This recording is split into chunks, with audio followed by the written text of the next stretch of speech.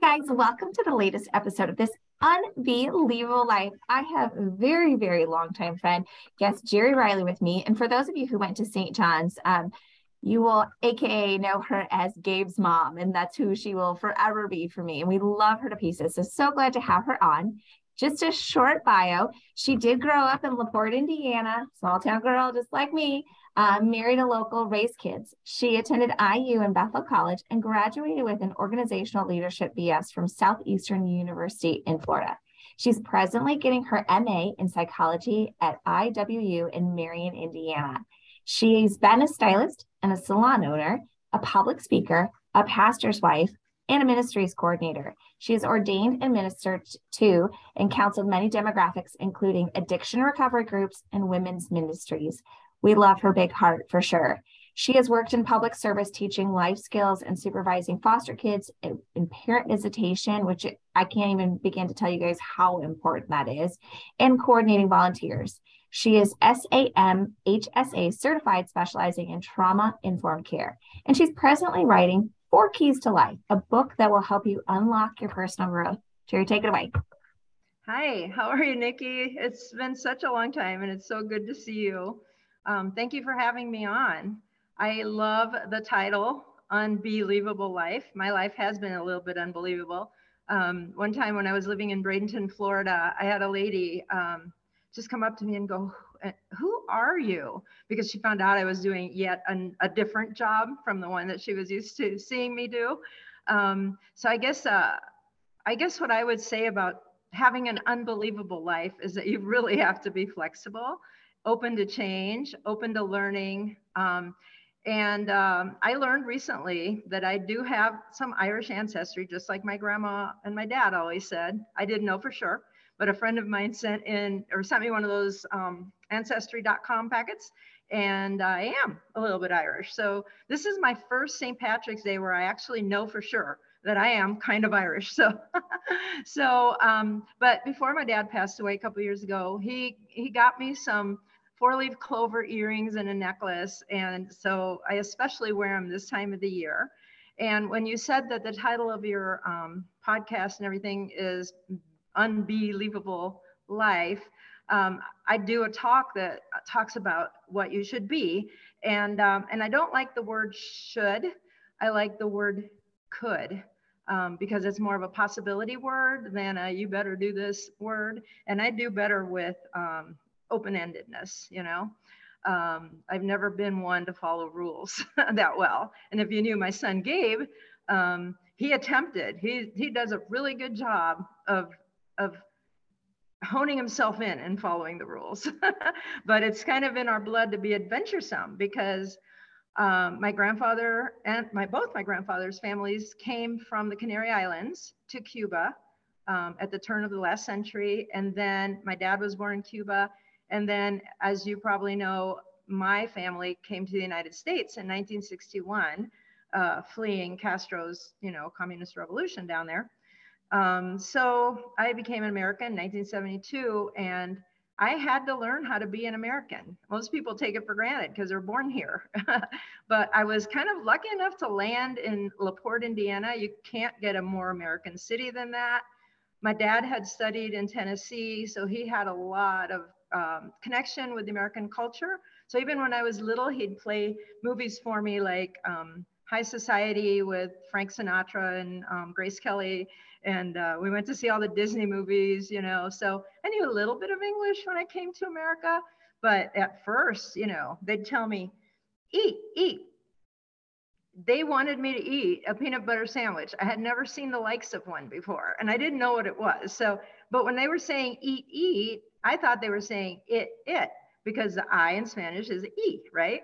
So it was just really hard. And I think that early experience of just coming to a new culture, really, away from all our family in Cuba, because some of them came before we did and some came later, it kind of forces you. And I mean, that is the American story. How many of us don't have ancestors from somewhere else, So that's why this country is so magnificent, because it's a land of possibility and coulds. And it's like an open plain. If you think about the Pilgrims and everybody going out west, and these carriages, not knowing exactly what they were going to run into. It's always been an open plain, and it's an open plain kind of psychologically and sociologically, because you don't know who you're going to meet. When my dad moved back to Florida from Indiana in like 1982, he was working for the schools, and he found out that there were 152 people groups. That's people from 152 countries living in Miami. And of course, those people don't stay there. They migrate north. They end up all over the United States, Oklahoma, Wisconsin, everywhere. So there are people from everywhere, and they've been coming for 500 years. So what an exciting place, and what an exciting time to grow up in America. So my thoughts, where I use the word be on the first two, are be learning, always be learning. There is no end to what you can know, and you're never too old to learn more. I actually, I dropped out of college to get married in the 70s, and I turned around and went back to college in my 50s and graduated summa cum laude, because I totally believe that the more experience you have before you go back to college, the better. It's that much easier for you. And then I just recently decided to get my master's, and I'm almost 70. I mean, not almost, but I'll be there soon. So, and my dad was like that too. He was a lawyer in Cuba. Later in life, he became a Spanish teacher. And then he decided to get his master's in psychology. So, so there's been a love for learning and a love for trying to understand the human nature and different cultures in my family always, So as a second generation immigrants, my children kind of straddle their culture. They're Americans, but they're also Spanish and Cuban and all the other things, Portuguese and whatever else is in there. They're not second or third generation Americans. So they've had to adjust a lot and learn how to be in, northern Indiana, even though they were born there, because at home they were somewhere on the Iberian Peninsula or in the Caribbean, you know what I mean? So all of that, I am certain that someone who's always been here, who's, if your family's been here for 2 or 3 generations, you're so blessed because you don't have to make all those adjustments. There should be nothing holding you back. But let's be real. Life is such it's an experience of surprises. Like, that's the best way I know how to put it. You can plan, and I have been able to achieve a lot of the things that I wanted to, and a lot of the things that I planned. But oh my goodness, you can get blindsided by so many things during life, as you know, like illness, and deaths of parents too early, and deaths of your own children sometimes. I mean, there's just so much that can happen that can not only steal your sanity, steal your composure, steal your finances, but also steal your drive to succeed and your drive to keep going. I mean, why do we have this big problem with depression and anxiety in our country? And it's because people have been hit with so much, and so much is expected of them to succeed in our society now, that people kind of give up. So I feel like if I look at my life and I'm not even going to name them, but all the obstacles and left hooks that have been thrown my way, and how my faith has gotten me through, and how a foundation of parents who would not give up helped me to just keep going and just keep learning. That is so important. Not like for us to pass on to the next generation. The most important thing is keep learning. Keep learning. Doesn't matter if you have 55 degrees if you didn't really learn anything. You got to inhale that stuff. You got to make it a part of you, right? And then the other thing is be yourself. We're watching commercials a lot, even on the web, everybody's telling us how we should look, how we should talk, how we should be, how to, how to be accepted, how to be the cool guy, how to, all the things that you would think would end at middle school, but no, they follow you into high school, they follow you into college, they follow you into the job world. Everybody's always trying to please somebody, right? And that's okay. You want to prove to people that you're responsible. You want them to trust you, that you're not abusing privilege, that you're not abusing the lack of privilege, because a lot of people kind of sit down and enjoy just feeling sorry for themselves and help me, and don't get out of that. They become ill sometimes because they stay there too long. But maybe part of that is because they weren't allowed to be themselves. And so important to find out who you really are early on. It's sad that people find out who they are by the time they're 7 years old, psychologically. I mean, like their character is developed by then. And but I don't believe that you necessarily stay there, because I was a little Cuban princess. We went to the club. My dad played tennis. We played in the pool. My mom never did housework. I had a chauffeur that drove me to my little private school in my little Rory Gilmore skirt, and all of a sudden I was in the United States and I was a persona non grata immigrant kid. You know what I mean? Nobody knew who we were. They didn't know what my parents were. They didn't know they were both had PhDs in their careers or anything. Nobody cared, So I had to early on be me, the person who all that stuff didn't matter. None of that mattered. Who are you? Well, I was lucky enough to be loved. I was lucky enough to have parents that really loved me and loved me unconditionally. Yeah, my mom flipped out if I got a C on my report card. Let's be real. But my dad kind of made up for it by just loving on me and showing me how to be a healthy person that could look in the mirror, and even if I messed up, still respect myself, because I was learning, being myself and being loved. And ultimately what that did for me, and I mean, I had to write these thoughts down. I learned from so many sources, and I started writing that book, 4 Keys to Life. And I'm not done with it yet. My life has been so busy that I have not had time to finish it. I'm so close, and I will do it. And the semester starts pretty soon, and I'm my summer semester, and I'm I haven't finished the book yet. What am I doing? But I have to do it, eventually. But in the meantime, I had this lady who's a publisher help me add stories to my book.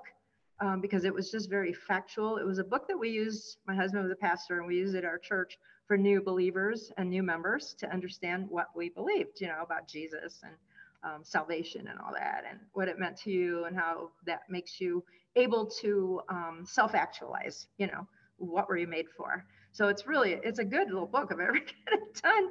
But Marty Bowling Statler was a publisher who was helping me for a while. And I saw on her profile recently, and I'm telling you, this is a woman who's had to reinvent herself several times for all the reasons that we all do, just things that happen in your life. She was adopted, her stepdad died, her career took twists and turns. I read this on her profile today. I said, Marty, can I use that? And she said, the man who raised me died unexpectedly on April 19th. Of 2019. As I write this, I'm thinking about him and I'm crying. My dad died in 2021, so I understand. Grief is, and she says a bitch, but that's Marty. I'm not sure it ever goes away. But because of his death, I look at life differently and started 2 businesses in the months that followed. She did not allow that grief, to suck her in and take the life out of her. And then she also, as she's reinventing herself, she's learning new things. She's being herself. She's hanging on tight to who she is. She's loving herself. She's taking care of herself. I have another quote from somebody named David McClever, who said, "The modern condition is mostly trying to do things on your own that people have historically achieved with a large support network and wondering why we're tired all the time." Something that I think brilliant people do is build community, whether it be at work and you figure out a way to be friends with some of the people you work with, um, even the ones that aren't very friendly. I challenge myself. The ones that are mean are the ones I'm the nicest to. Not just because I'm not trying to manipulate them. I want to show them the love of God, because I figure they need it or they wouldn't be so mean. So, but eventually some of these people didn't like you or that you didn't like because you like yourself and because your parents taught you to like yourself. And that's an admonition to parents. Please teach your kids to like themselves. They eventually begin to trust you, and some of them end up being your friends. But we need a support network. We need other people, especially people in our family if they're available. Most people struggle with not being who they think they should be more than with being who they are. Okay. So if you spend your whole life trying to be something that you think everybody else needs you to be, you will not zero in on being who you are, like finding out who you are. And I understand that a lot of people do not have the freedom to financially or the ability to time-wise to just focus on themselves and what they want to be. During those times, I've found that those are the times when I find out the most about myself. Those really hard times when it's like, but I want to be doing this. I would be so much more useful doing this. And guess what? When I'm doing those really hard things, and they're often for other people, and they're often not pretty, that's when my character begins to blossom. And I begin to find out what I'm capable of that I didn't know I was. You see what I'm saying? So it's just really important to form community with people that allow you to be yourself, if you're able to. If you're not able to, and you work somewhere where you just have to go there, work, you're exhausted, and then you come home and all you can do is have a quick protein drink and watch Netflix and pass out on your couch, you know what? That's okay too. Don't feel guilty because you're doing your absolute best. I'm going to tap in right here to something that I just saved. That's so important. The reason that I wear the 4-leaf clover on this date is because of the 4 is a really important number to me, because my initial family was 4 people: my mom, my dad, my sister, and me. And 4 in the Hebrew language, the number 4 stands for a letter that looks like a door. And my family moved to LaPorte, Indiana, which means the door. So I love 4-leaf clovers for a lot of reasons. And so when I came up with my little bee thing, I came up with be learning, be you, be authentic, like yourself. And then finally, love yourself. Like, don't just like yourself, but love yourself. Be in love with that person that your mommy and daddy made, or that your mommy and daddy adopted, or that was lucky enough to end up somewhere, in the United States especially, and love who that person is. I saw one of those, I think they're called Marushka dolls, where there's one inside of another. And a friend of mine, Bethany, from my church in Florida, I saw that. She, on her life, she posted that she's that little tiny Marushka doll when she was little, and then she's the other one when she was in grade school, and the other one high school, the other one in college. Then she became a mom, and she goes, but I'm this big Marushka doll now, but all those little Marushka dolls, or whatever they're called, are still in there. Though I'm still that person, but that person's gone through a lot of changes. But if you're kind to that little child inside of you, and you remember, how much that little child has learned throughout your life, You will love that little child, and that little child will translate to your children, to the children that you teach, to the children that, if you're a social worker, you teach skills to, or you do visitation with their parents while they're in prison. Um, it's not just your own kids that you minister to in society, it's other people's kids too. My neighbors' kids, they come over all the time to play with my husky, and they open up to me. They tell me, oh, my grades aren't that good this semester. And they tell me why, and stuff like that. And because I was brought up loving myself, even if she doesn't feel loved, I can show her that she's lovable.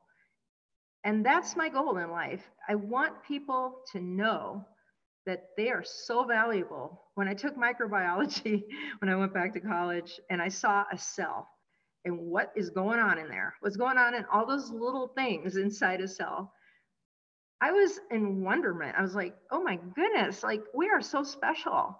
We're not just looking at skin here. This is a universe in your arm, It's so magnificent. It's hard to even like grasp.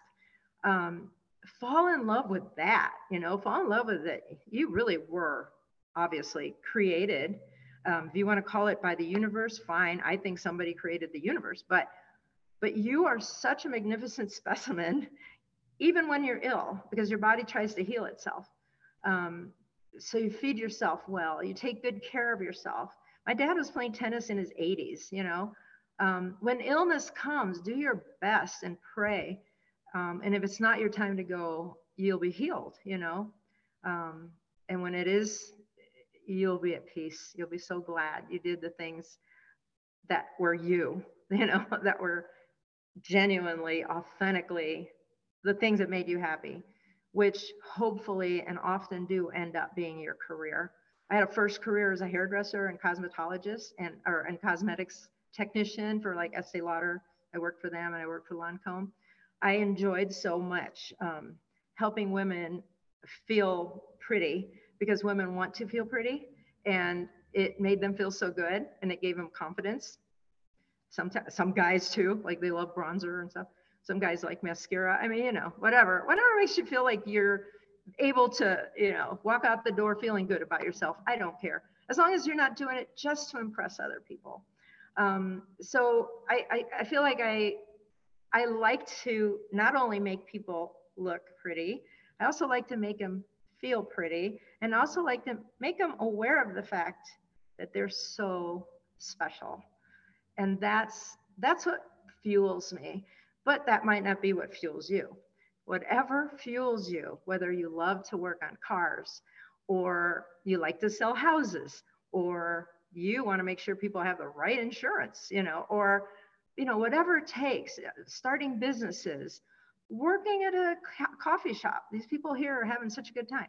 Whatever it is, if you enjoy it, throw yourself into it. Be a worker that feels approved by himself and by God, and that looks responsible to the world. I feel like we were each given a little bit of responsibility, because we are so blessed to have life, that we are responsible not just for ourselves, but for other people too. And they need it.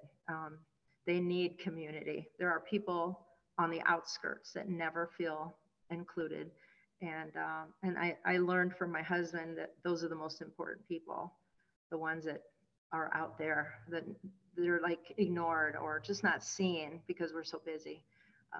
I make an effort to go after them, and cats, because I love cats.